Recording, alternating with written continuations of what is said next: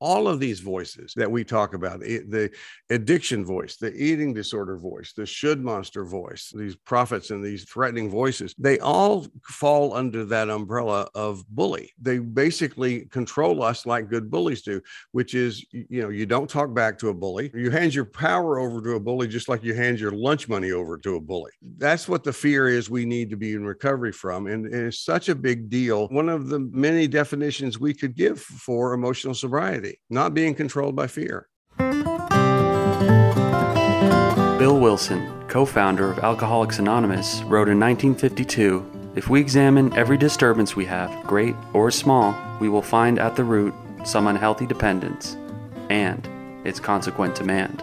Wilson suggested that if we could identify and continually surrender these unrealistic and unrealizable demands, that we may then be able to accomplish what he imagined to be the recovery's next frontier, something he called emotional sobriety. Flash forward 70 years and join psychotherapists and best-selling authors Tom Rutledge and Dr. Alan Berger, who have taken up the mantle of exploring Bill Wilson's new frontier. Welcome to Emotional Sobriety. Welcome to Emotional Sobriety, the podcast, as opposed to Emotional Sobriety, the lifestyle, maybe, I guess. I'm Tom Rutledge, and I'm here with producer Patrick Newman. I believe Dr. Alan Berger is missing in action today. So far, unless he shows up somewhere along the line, you and I can carry this. Yeah, there might be a Han Solo swooping in at the last minute as we're in the Death Star trenches. Alan Berger resurgence. But I think it's going to be Tom and I for today. How's it going? You hate to be cliche and talk about weather, but the weather's been so difficult and hot. We've had some break in that. We've had some rain, and have actually been able to walk around in the world outside and not feel like I have to come back in and immediately, admit to being an old man and have to lie down and put the fan on me. So it's like I'm feeling like myself again. So it's been good weather over there. Yeah. It's been nice. It's like it's rain. It's rained some, and it's been the there's rain and there's a good kind of rain. There's just that steady rain that just it sounds good. It sounds nice. It's like the kind of stuff you ought to sit on the porch and listen to and watch. Well, for me, there was a lightning storm that I found out from a guy at the grocery afterwards. Lightning storm in Las Vegas that we could see from our front yard in Yucca Valley, California, that literally looked like an evil sorcerer was, attacking the city, because it was just no thunder, no rain. I'm in a desert, but it was just this this strobe of looked like hundreds of lightning bolts just like hitting. And I got it on video. I got to send it to some people. But, man. How close are you to Vegas? I'm not good with metrics, but maybe an hour and a half drive. So the reason this is one of those deals where you can see this is because there's nothing obstructing your view. It's just that flat between where you are in Vegas. Exactly. Yeah. So that was bizarre. And as far as weather on my end, I'm in a place where I find myself when I turn the faucet on, looking at it worriedly, because I have a fear that I'm going to run out of water, that I won't have any place to go, being out here, dying in a fire, running out of water. These are things that occur to me while living out here in the desert. I always say, that one of the things that I tell people all the time, that it's okay to use other people's situations that are worse than ours to reinforce our own gratitude. People will feel guilty about doing that sometimes, but I go no, you're not wishing anything. I don't wish that on you, but what I can do is when I go, if I'm going to go take a shower in a little bit, it's like, I can be grateful that I don't have to worry about that. Lather up extra for me. it's like I'm a scavenger for gratitude. It's like the more things I can, I just need to be reminded. It's like it's so growing up in a home. And this is probably a good segue, because you and I talked about wanting to. You had mentioned that one subject that hadn't at least shown up. I'm sure it's been here all along, but it hadn't shown up in any of our titles. Is fear. And I appreciate that you graciously also pointed out that one of my better selling books is called Embracing Fear with HarperCollins, and so you suggested we talk about that. And it's like that fear is at the base of all of this stuff, and definitely including all that negativity. And I going to go back to what I was saying is I grew up in a family that, if negativity were an Olympic event, we would be gold medalists. And of course, the punchline to that one is, and we wouldn't think it's good. We would find that there's some downside to that. It'd be like they'd hand us the medal and then like whip us over the head with it or something. We just go. We would just see the downside. My mom would have been a great teacher about this. It's like, with the pressure that's going to come with that, and the expectations that people are going to have now, and it's like, it's so. And I've been. See, I started to say we've all known people like that. I've been that person where it's like it's actually pretty fascinating how quickly you can move to a positive. And as I was talking to a client just the other day that was doing this, and I was pointing out to her how there's a success, and it's almost like within one sentence they've gone on to the next projected downside or negative. And it's like, and usually it is the projection, because that's what fear does. Fear is at least the unhealthy fear, teaches us to look into the future about all the things that might go wrong. And very often that particular fear voice will tell you they won't speak to it like, well, it's possible that this go wrong. It'll say it probably will, and so at any rate, when I think about negativity, one of the things I realized through my process is that my own negativity, was I learned it from my family. It was passed along through probably generations of the way people think and communicate. But ultimately, it's a defense. It's a defense that we can track back to fear. It's like, if I can, and you and I've kind of talked about this at one point, is the idea if we keep our expectations so low, like I always say, lie flat on the floor, and say the sentence, from here I don't have very far to fall. It's like, well, it's true, but you're not, but at what cost? And so the idea is, when we want to get in emotional sobriety is the perfect context, I think, to talk about this, because if you want to get past that negative voice in our head, that part of us that is always holding us back with I sometimes refer to it as like the prophet, that's always prophesying all these negative things that are likely to happen. And of course, another part of that is the negative voice that's always that's just reinforcing negative thoughts about ourselves. All of that is, everybody's different, but this is a generalization to make the point. All of that is basically, if I'm that voice to you, then what I'm trying to do is keep you from taking risks. Mm-hmm. Okay, so we can look at that, and you can look at it sometimes you can look at that and see it. You can see it from one angle and go like, well, that's just mean and cruel. Well, okay, but a lot of times you look in there that you can even find that positive intent. It's like, I'm trying, I'm not going to do this. It's that's a friend of mine before I wrote my first book. He's the one pointed out to me. He said, Tom, you're hiding out in potential. He says, you're, as long as you don't take the risk of actually writing the book, you're always going to be potentially a great writer. He said, this is a good friend who told you this. Yes. Yeah. It's like, and he said, he's the one, and I think about him at the beginning of every single project. It's like, he said, if you want to write a great book or a good book, or he says, you're going to have to be willing to write a piece of shit. Mm-hmm. And it's like, of course, that, I can still to this day feel my chest tighten when I remember hearing him say that, but absolutely have integrated that into my life. It's like the idea, and it's not less scary. And see, this is one of the things I want to say about fear, and we'll connect it here to emotional sobriety. The fear it's we don't get rid of fear any more than we get rid of anything. We talk about this, Alan and I, and you talk about this all the time. It's like one of the big mistakes we make in personal growth is thinking I need to stop thinking this way, or I need to, we'll use the term like with addiction or with the should monster in our head.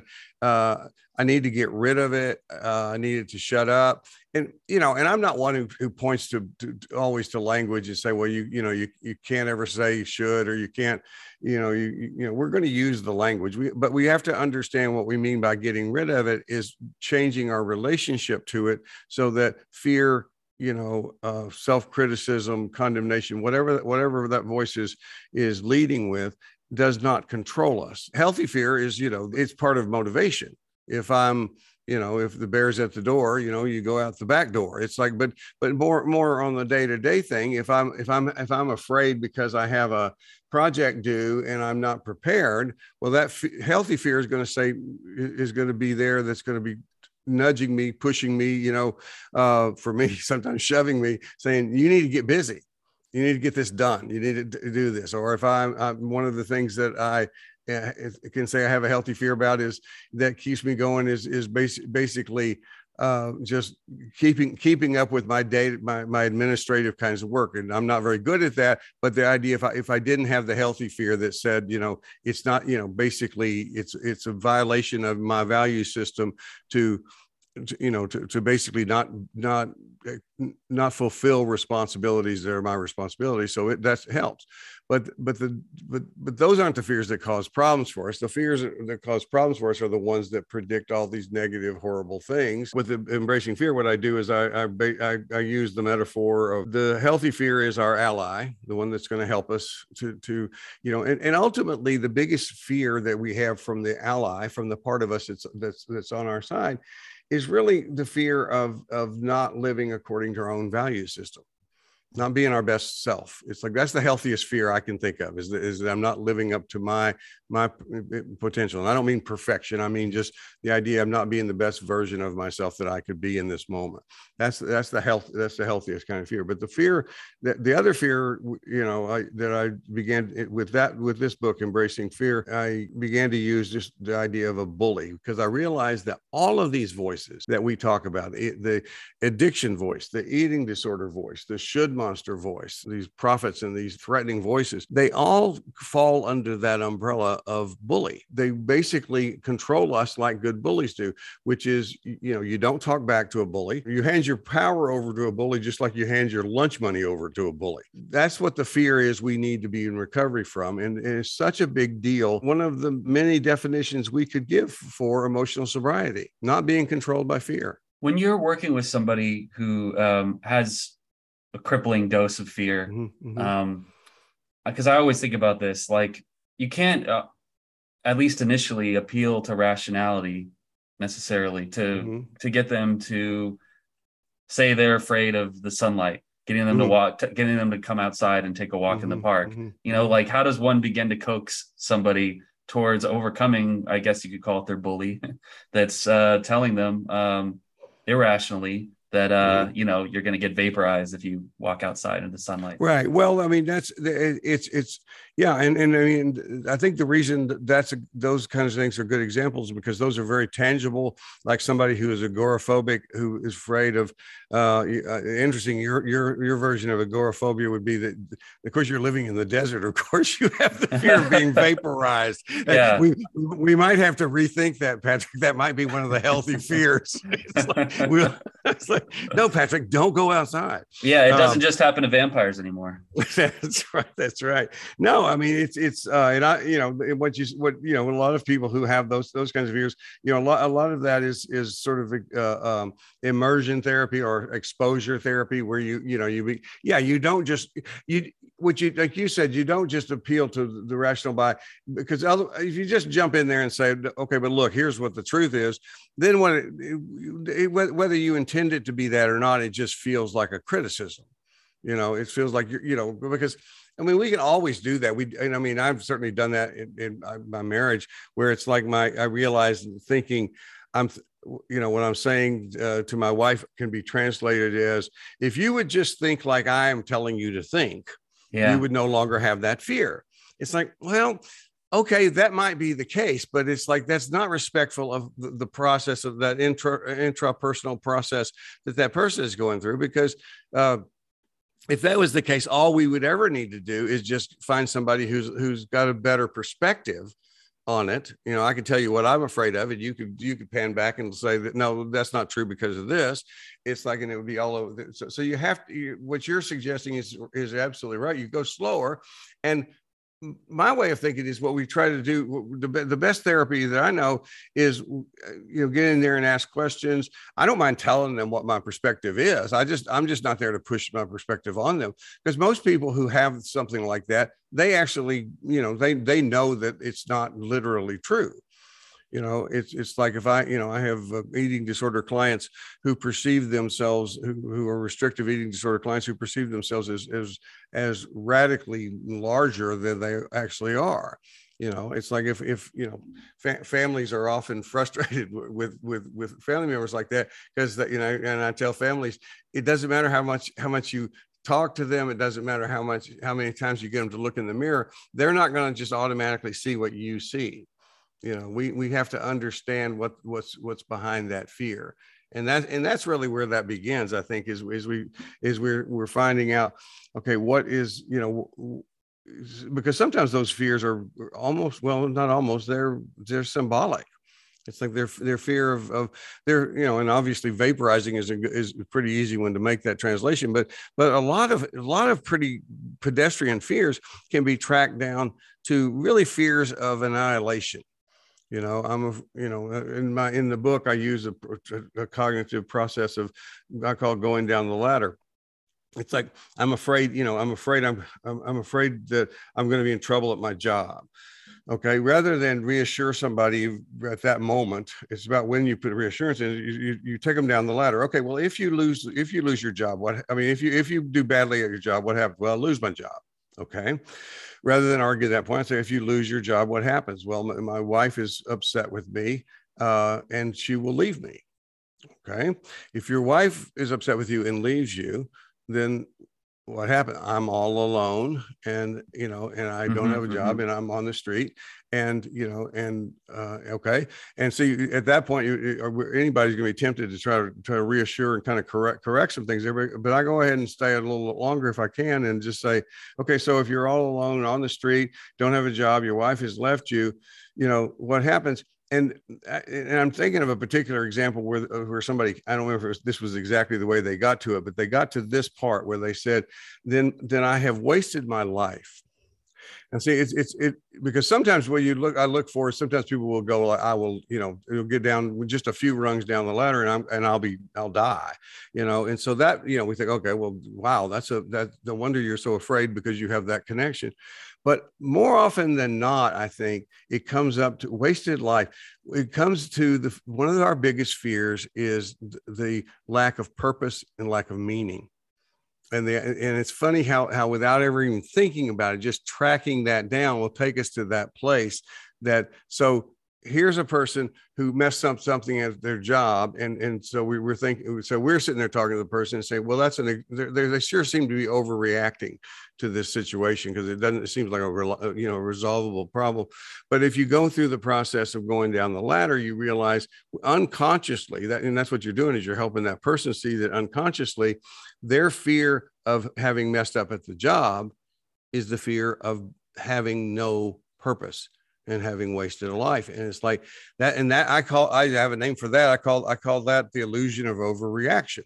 It's like on the surface, when you just have the content of the present tense, it looks completely like an overreaction. If you go inside and look and see what the person is actually responding to, it's like you go, oh, no, what and that's one of the things I'd love to help people be able to see in dealing with their fear is, you make perfect sense. When you think about your life being wasted, of course you have that huge response. Yeah. It's terrifying. The emotional sobriety project in regards to this, dealing with fear, it's, number one, physical sobriety helps because you have the full tool set. And then it's identify which of these parts of yourselves are in conversation with each other, and then parsing that so you can really kind of get it, like the truth beneath everything. Mm-hmm. Like, some of these second or third order fears, they're kind of like holograms, Carol Carter can tell you about this, because she's actually helped me with this quite a bit through the time I've known her. Is that I have this recurring fear of my own, which is that what I teach about intrapersonal process is just ridiculously simple and offensively simple. It's like, and I think that, so there's a little guy in my head that just goes like, everybody knows this. You're making too big a deal of this thing. But what Carol has helped me see, and what I continue to work with and see, is that no, everybody doesn't know this. And even though you have the concept, the practice of it is knowing it's one thing, doing it is another thing. But I am reminded regularly, like this week, I had a client in my office who's got an internal voice we've tried many different names, but he's landed on the name Dipshit, which I think is a great name. I like it. It's like, yeah. And this guy is really he's just sabotaging everything, and sabotaging relationship stuff in particular. He just throws out anything he can just to scare the crap out of this guy. And so we're working on just making that separation. And so this little simple example is so I'm sitting in the office, and I'm saying, you're still not seeing the difference between you and Dipshit. And and so he said, okay, well, help me do that. And he's sitting there, and I have there's a little stool over to, kind of partly in front of him. And I look up on my shelf of, I've been in this office for 30 something years, and all kinds of stuff up there. And I see a little figurine of Alfred E. Newman of Mad Magazine. Mad Magazine. Yeah. So I just take that little guy. He's just, he's probably about 6 inches tall. And I just stand him on that stool and go like, okay, you Dipshit. Okay. This is Dipshit over here. And it's like just spending the rest of the time, with, we didn't necessarily even refer to him. We didn't do any big time Gestalt process or anything like that, but just making a distinction in the 3-dimensional world of that room began to make a difference for him. And we'll see how that goes, because I think it's going to. But it's like on his way out the door, I said, I mean, do you want to take Dipshit with you? And you would have, if you just saw that scene, it would be weird because his recoiling was so obvious. It was like, it's a little figurine. It's like Chucky. Yeah, it's like he goes, no, leave him here. I go, okay, well, as long as you understand that we can leave this here symbolically, but know that he's coming with you. Because I want people, the most important thing we want to do about dealing with fear is understand we're going to be realistic about this. We don't get rid of fear. We change our relationship with fear. We don't get rid of any of these things. We change our relationship. And ultimately, the shortcut to you were talking about how we learn this stuff about our intrapersonal, who's talking to whom and all this other stuff. And there's a lot of that. But ultimately, the shortcut to me is simply me, not me. It's like what we're ultimately identifying all of these different voices for. And, and I remind people regularly, it's like when they some people will get a little bit more nervous and they think, oh, I feel crazy because now we're talking about voices in my head. I go, they're not voices. And this is a metaphor. And the good news about metaphor is we can change it in any way that works for you. But most importantly, what we're doing is we're defining we're making a distinction, to go back to the emotional sobriety terminology, a differentiation between who I am and what my thoughts are. Okay. Now it works well for me to personify them into little characters and do it that way. And that seems to work a lot for a lot of people to be able to do that. And so we do that unless that turns out not to be a very helpful thing for somebody. But the idea is, all of those characters are identified for one primary reason, is to figure out who I am not, so that I can then focus on who I am. And who I am is very simply the person who chooses, who's in, you hear me say this all the time. I may not be in control of much, but I'm in charge of my life. And it's like I'm in charge of the decisions. So I can have any number of thoughts, and I will have multiple thoughts. The more important the issue, the more thoughts I may have about it. And some of them may be disagreeing with each other. But ultimately, Tom is the person who makes the choices. Patrick is the person who makes the choices. And and again, that's one of those nutshell definitions of emotional sobriety. It's like, no, you're in charge. You're not blaming somebody else. You're not, and I love watching your cat play in the background. Oh, by the way, he is like a little pinball. I just have to say that out loud because I know that I'm being distracted by it. But yeah, I love the pieces. Yeah, he's sweet. It's Eckhart Tolle, right? It's you are not the voice in your head, you're the one listening to the voice. That blew my mind when I read it. Yeah, it's that simple. It's like the idea is, it's like, who are you? It's like I'm the one, I'm the one listening, I'm the one hearing, but I also am the one responding. And so, and to me, and I think I mean, I don't know that anybody has a corner on this market, but I've been, when I enjoy reading the philosophy of Stoicism, and I always say the Stoics have, like, what I think of is probably the briefest serenity prayer, which is, the only thing I control is me. But there's a little piece in there that I have, I don't think it's brand new to me, but I really have strengthened it through the process of a pursuit of emotional sobriety. And that is, it's easier to know that I understand that it's my choice how I choose to respond outwardly, interpersonally. But the other piece about this, and this I get a lot from, I read this and I feel this when I'm reading the Stoicism, but I also get it. I could read an Alan Berger book and get this as well. It's the idea is I also have choice about how I interpret the world. And see, that's the part that I think that we end up focusing on.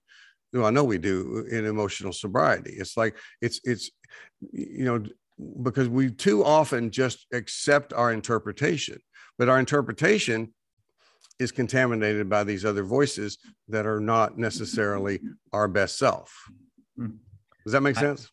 It does. And, I need to always bring the spotlight back onto myself when I give other people advice, or when I'm, talking with other people through their problems, because I think that we all have the tendency, or I'll just speak for myself, I have the tendency to have like well, just get over it. Or, if you just thought about it this way, it's like you were saying in your conversations with your wife, is that like, if you just thought about it the way that I thought about it, then you'd be able to overcome this problem. This idea of not thinking my way to right action, but acting my way to right thinking. Yes. It's only very recently, very, very recently, the last couple of years, that I've been able to wring anything out of that. I've known about having a daily practice for a while, but it took me a long ass time to finally, get myself into a state where I'm actually like doing the deal. And now I'm doing the deal. But I mean, I think because I'm talking to some people in early recovery and trying to help them with things, and it is just like a long process. It can be a long process of like clearing those cobwebs and kind of like mind over matter, I guess. Or yeah. Well, and the other thing is about practice is that, what I would say, is that, what happens with our awareness of practice is I think our understanding of that, our knowing of that, deepens. It's like, first of all, because if you're when you first got clean and sober, I mean, you only got clean and sober through practice. That's it. It's like, you can't, it's like whether you understood, conceptually understood that, the importance of that part of that or not, the only way it happens. And that's one of the things that we keep coming back to in our podcast is that, if you don't translate these things into practice, then nothing happens. A good concept is at least useless without practice. and can be dangerous, in my opinion, because what happens, I've realized in my own history, because I can be, it's almost like this is a downside to people who are relatively smart. You go, oh man, I love that idea, and I'm going to think about that idea, and we actually think that idea is going to make us better. But the idea doesn't make us better. And so we actually, with a really, really sharp concept, if we don't understand the absolute necessity for practice, then what's going to happen is we're going to be overconfident. We're going to think we have something that we don't. It'd be like me watching, somebody play the guitar, and I see how to do that now. And then I go around claiming that I know how to play the guitar. It's like, no, I have a cousin who just relapsed or recently, and he's been through the whole battery of like just multiple rehabs and sober livings, and he's has a marriage that survived through these multiple recoveries and whatnot, and super brilliant guy, just very vivacious, and just all the good qualities you can imagine, but it's just a demon, this like it is. This false sense of control over this thing that's just uncontrollable. Right. And to your point, I guess that like a lot of theories, without a practice, right, it all kind of falls apart. It's a practice. I have a friend right now who's I'm planning to go after we finish here. I'm planning to go visit in the hospital. Who the last I heard is not likely to get out of the hospital this time, and it's recurrent years and years and years of back and forth recovery and recurrent relapse. It's extreme. It's very sad, very devastating, and eye-opening to realize. And it's exactly what you said. It's like well, to use the program terminology, the reason we have to be willing to go to any lengths to recover is because the disease doesn't even question that. The disease is willing to go to every length to destroy us.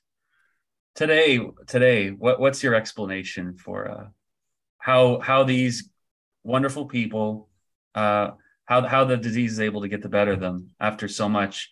They've got a universe of information and negative examples at their fingertips, and it just eludes them.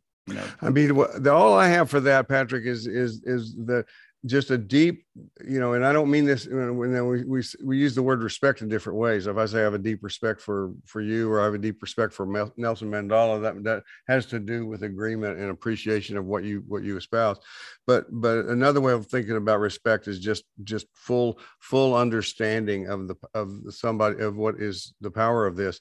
And I just have a deep respect for the power of these demons, of these diseases. It's like, I mean, what I believe absolutely, I've come to believe over time, is that whatever version of that it is, whether that be an addiction or an eating disorder or my self-hatred or whatever that is, it's like the best, to use the metaphor that we use of separation, all of them are smarter than we are. All of my diseases, all of my demons, and I don't know, I'm not here to prove I'm not a scientist, I'm not a researcher, I'm not here to prove something. What I'm here to say is what I believe is that if I do not have the humility to say that all of those guys are smarter than I am, and one-on-one with me, they will outsmart me every fucking time. I don't know how long it would be, but it's like, I've been sober for 36 years. It's like, I believe that a big part of that, a giant part of that, is because I live but basically there's no longer a separation between, here's my life and here's my recovery, because my life is my recovery support system is populated. It is my life. It's like, it's the people I know. It's like, it doesn't mean I'm talking to everybody about recovery all the time, but what it means is I am surrounded by recovery. And the idea, and I've just known people who have to do more they're just different. They're up against a challenge where they seem to have to do more on a practical day-to-day basis to maintain that recovery than I do. It's like, I'm again comparing. I'll be grateful. I'm glad, but I also need to be able to say, if that were to become the case for me, am I willing to do whatever it takes to do that? Would I be willing to up? Because that's all I know is that I still believe the things we believe, which is if you do these things, then you can survive. I don't believe people are just not going to, there are people who are not able to make it. But what I do believe, I'm not suggesting, and this is where we can judge people like that, is like, because we use ourselves as the standard of measure. Well, I don't understand why that person didn't do so and so and so and so. Well, that's just me putting myself in their place and saying, I think I could have done it better. It's like, I don't know if I could have not. I can think I would have been able to do it better. But I still believe, that the idea is if you do these things and they're not enough, our philosophy, our belief, the practice of this is then you have to do more if you want to recover. And all I can offer somebody there is to support them to do more. And some people, I don't even think it's not a conscious thing. They're not willing. It's just like, my humility says, I don't know what it's like to be up against something that powerful. I know what it's like to be up against mine. And I know that it was going to overpower me and would overpower me if I didn't have the support that I have. But as far as I can tell, what my friend in the hospital is up against and what your friend who's relapsing is up against is not something that I actually know. And so it's I really work hard to not have that, to let go of any part of me that's judging that and just saying, but I hold fast to the idea that I still believe through practice there's a way. Well, 36 years out, you're still very in touch with and you have a healthy respect for what we're up against, Gee, no kidding. Yeah. It's well, my heart goes out to, your friend. You're seeing him later today? I hope so. Yeah. That's my plan. Yeah. Oh, that's cool. Yeah. Mm-hmm. I don't know if I'll see my cousin anytime soon. He lives in, I think he lives in Texas. I'm not sure which part of Texas currently, but last time I saw him, it was my first year of recovery and we went to a meeting and, yeah. So scary though. It's, when I talk to somebody else who's still struggling, the memories come right back, yeah. It's I'm sure I'm traumatized still on some level. Yeah. Well, and I think that the whole point, if we look at, we can plug that into what we're talking about today with that that's a scary experience that plugs into our fears, but with emotional sobriety, we want to practice that, the thing that Alan and I always call, positive opportunism, and say, okay, well, those are opportunities for me to refurbish anything that seems like it's worn down a little bit, or strengthen something that we need, because there's, all of those lines in Alcoholics Anonymous that are so cliche that people sometimes will roll their eyes at. One of the things I say is, they're cliche because they've been repeated so much because they're wisdom. And, there before the grace of God go I is one of them. Yeah. It's like, I don't know what circumstances, it's like I'm sitting there, I'm in my little conference room in there, you asked me what I had to offer 36 years into this. And so, I always have a, even when it's not about beating the crap out of myself, I always have a little critiquing guy in there going like, well, I'm not sure what you said had anything to do with any wisdom. It's like, I'm going like, nah, I don't know that it's wisdom either. I think it's just respect for the fact that there's so much we don't know. And I think one of the things I'm getting in touch with in this conversation is how important it is that I respect the fact that I can know a lot. I can know a lot about your addiction by knowing about my addiction, but I can't know what it's like to be you and your addiction. Mm-hmm. And the same with your cousin or with my friend. It's like, we don't know. So if that's, I think saying, humility is as close as I can get to wisdom on that one, I think. Can I tell you about a experience with fear I had recently in regards to Mm-hmm. the show? I was very afraid about a business meeting that you, me, and Alan had a few weeks ago, where I Mm-hmm. had to present the numbers for our listener count and kind of like Mm-hmm. how we were doing on our social media. And Mm-hmm. I just had this pressure to Glenn Ross just like deliver a kick-ass business speech to you guys. And I just, and I feel so inadequate to that task, but like I care a lot about the show. I want to be sure we're always growing, and I want you guys to feel, reassured about Mm-hmm. the trend of, how this thing is evolving. But I was able to assuage that. I don't know if that's the right word, but I was able to feel better about our meeting by just taking some time on a Saturday and just going over all the graphs and the notes that I'd taken over the preceding months. I wasn't able to arrive at the meeting with, like, to use the example again, Alec Baldwin and Glenn Ross Mm-hmm. confidence, but I did, through preparation, through just taking the time to just look at everything, I was able to, I guess, just to do the thing with you guys. And of course, I mean, I always forget until right when we're doing it that you and Alan are like the most collaborative, encouraging, motivating guys Mm-hmm. to work with Mm-hmm. possible. So it wasn't like I was going into the lion's den Yeah. with this presentation to give, but I was very scared about it, and I did feel very inadequate Mm-hmm. to the test. So maybe that's just my long-winded way of saying preparation. Yeah. Well, Preparation it's helped me get actually there. it's a great example of doing the work with, you don't have to be doing it in the language I would use, but it's like that what we were saying about differentiating between the healthy fear and the neurotic fear. It's like you basically mined out the healthy fear, which is the fear you could do something with, and that's that's what we're always talking about is what can I, what can I actually change here? And you say, well, I can do this work to prepare. It's like, and I would imagine, and maybe you can, but I know that there are people listening who could identify where I have a long history of avoiding preparation because it increases fear, which of course is very illogical. But it's like, I promise you, it's like, I have done it, can do it. So we'll do it in the future. It's like, oh, that's not the good way to do it. Well, that's somebody who's not taking advantage of the actual information. And and basically what you're doing is you're practicing the serenity prayer. I'm going to change the things I can change. I can get more, tuned into this material and come into that kind of thing. But what I can't change is what I can't change, and we'll have to go from there. It's so yeah, I think that's a great example. The other thing is, it's like, you also remind me too that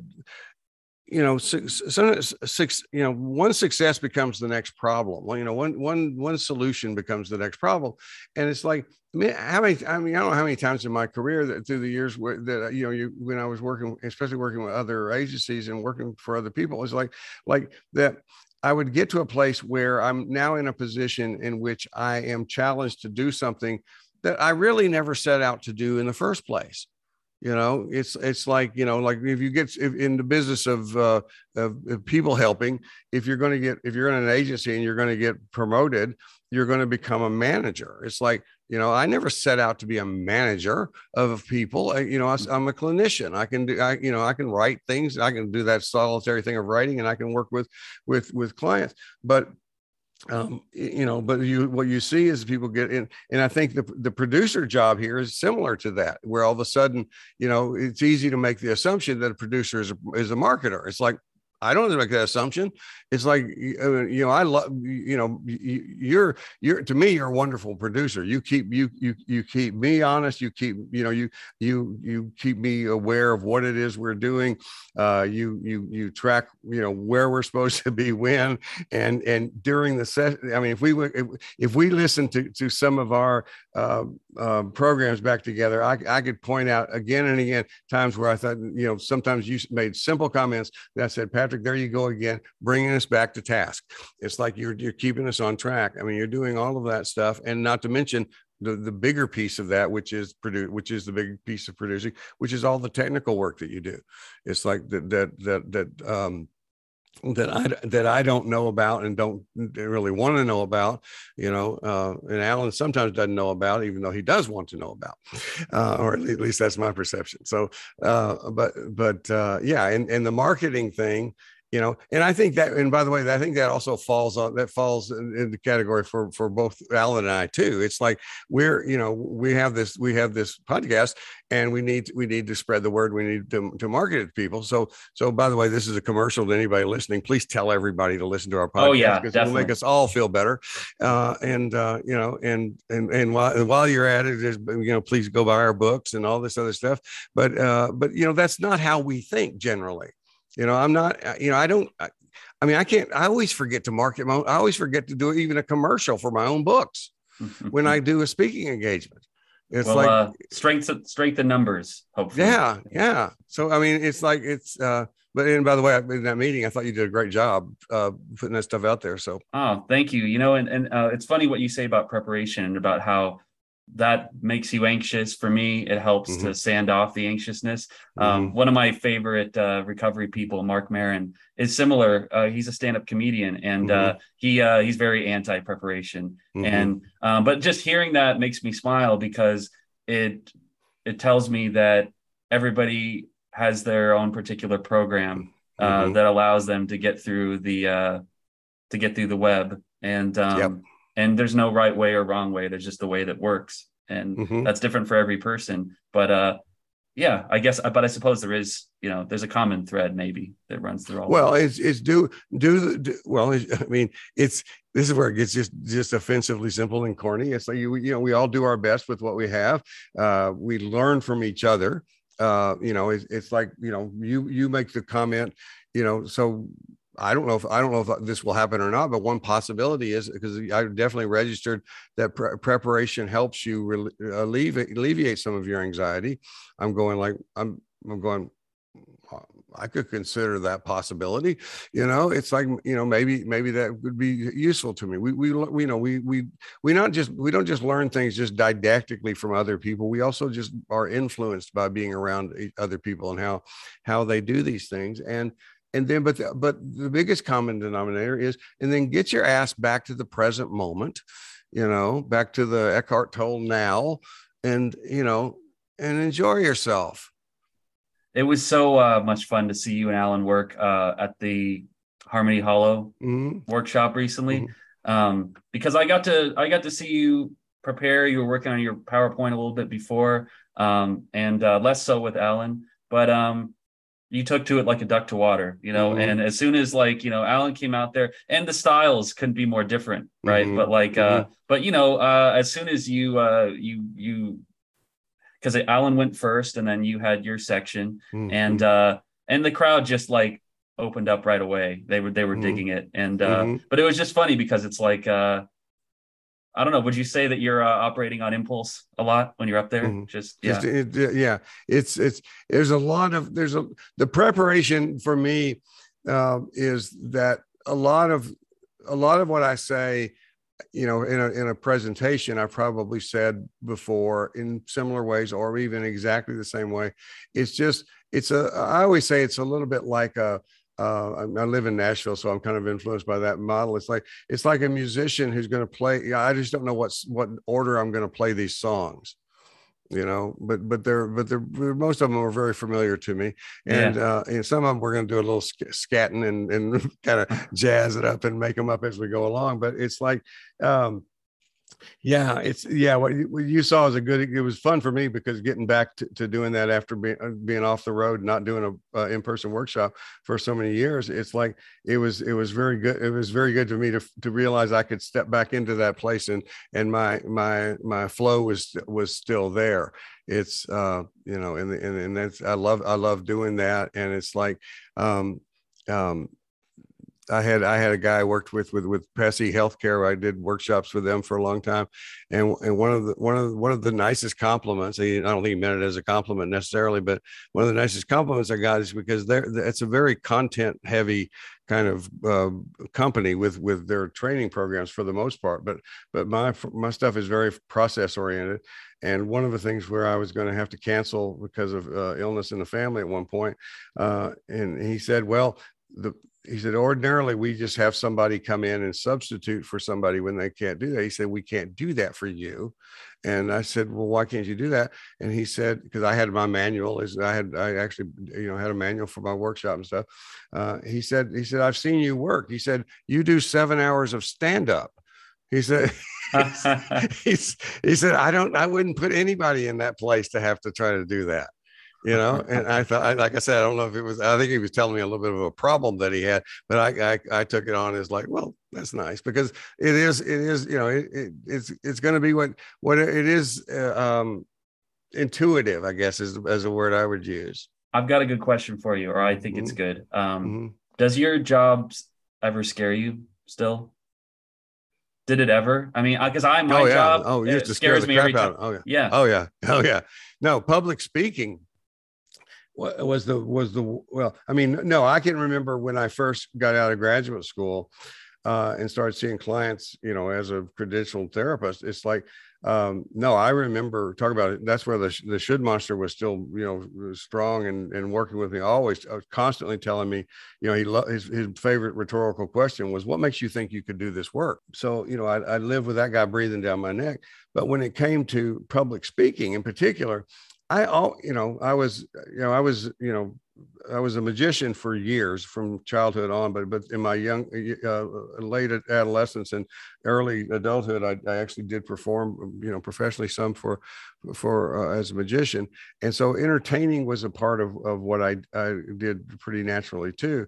But I wanted to be a speaker, and it's like, and I would want to get those gigs, but when I would get them, I would literally make myself sick before every time. I would literally throw up before I would go on for any of these things, because in my thinking would be, why am I doing this? This is horrible.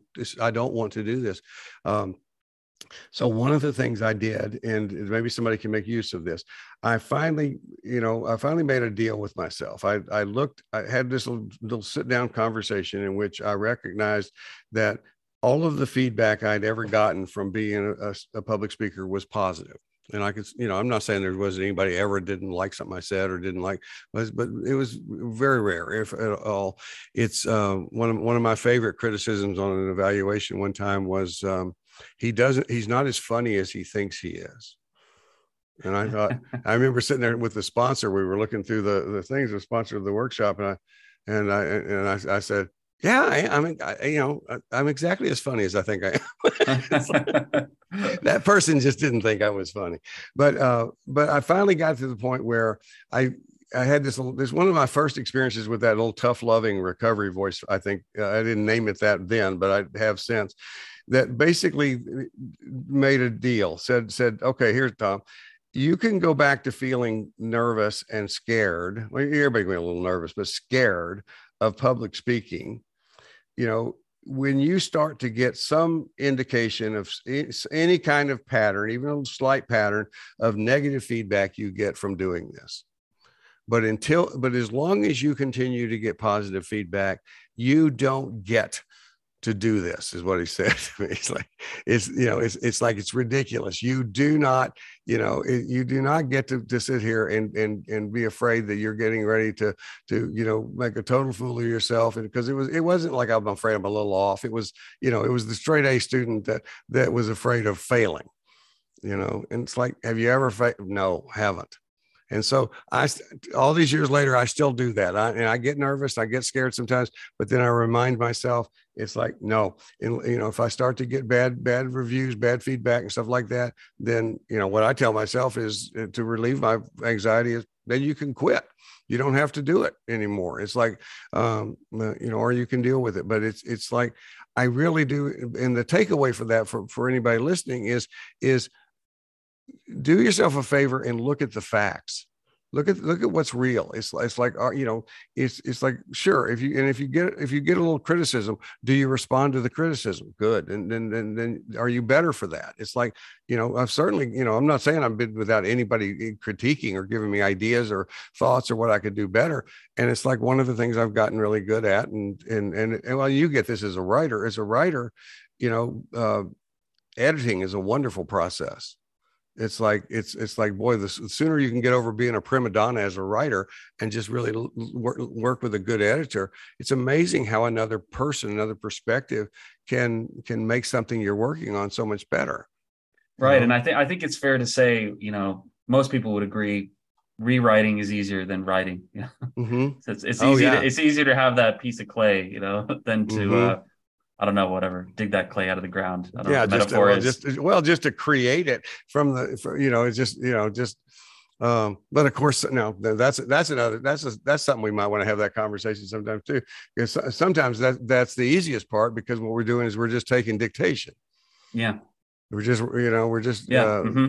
The one of the things I will do this some other time maybe, but it's like in Embracing Fear, the seed to this whole Embracing Fear book was I was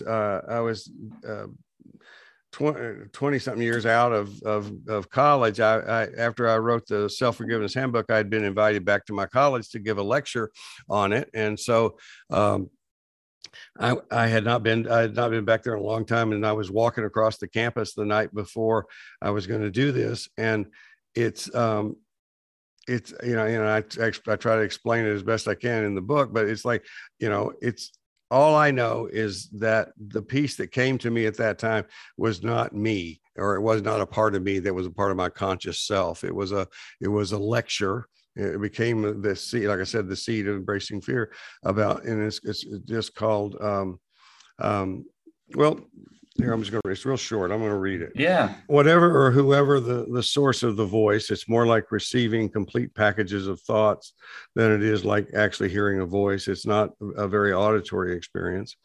This is definitely, it was definitely with me that night as I walked across the campus. It began by saying, Tom, you are still scared. Fear has too much power in your life. And then it said this, and this is the little piece. Pay close attention. Listen carefully. Let's look at what happens when fear is in charge.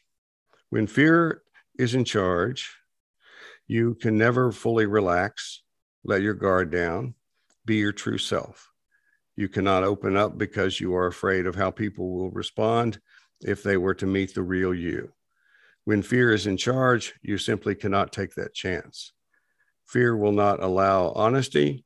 Fear despises spontaneity, and fear refuses to believe in you.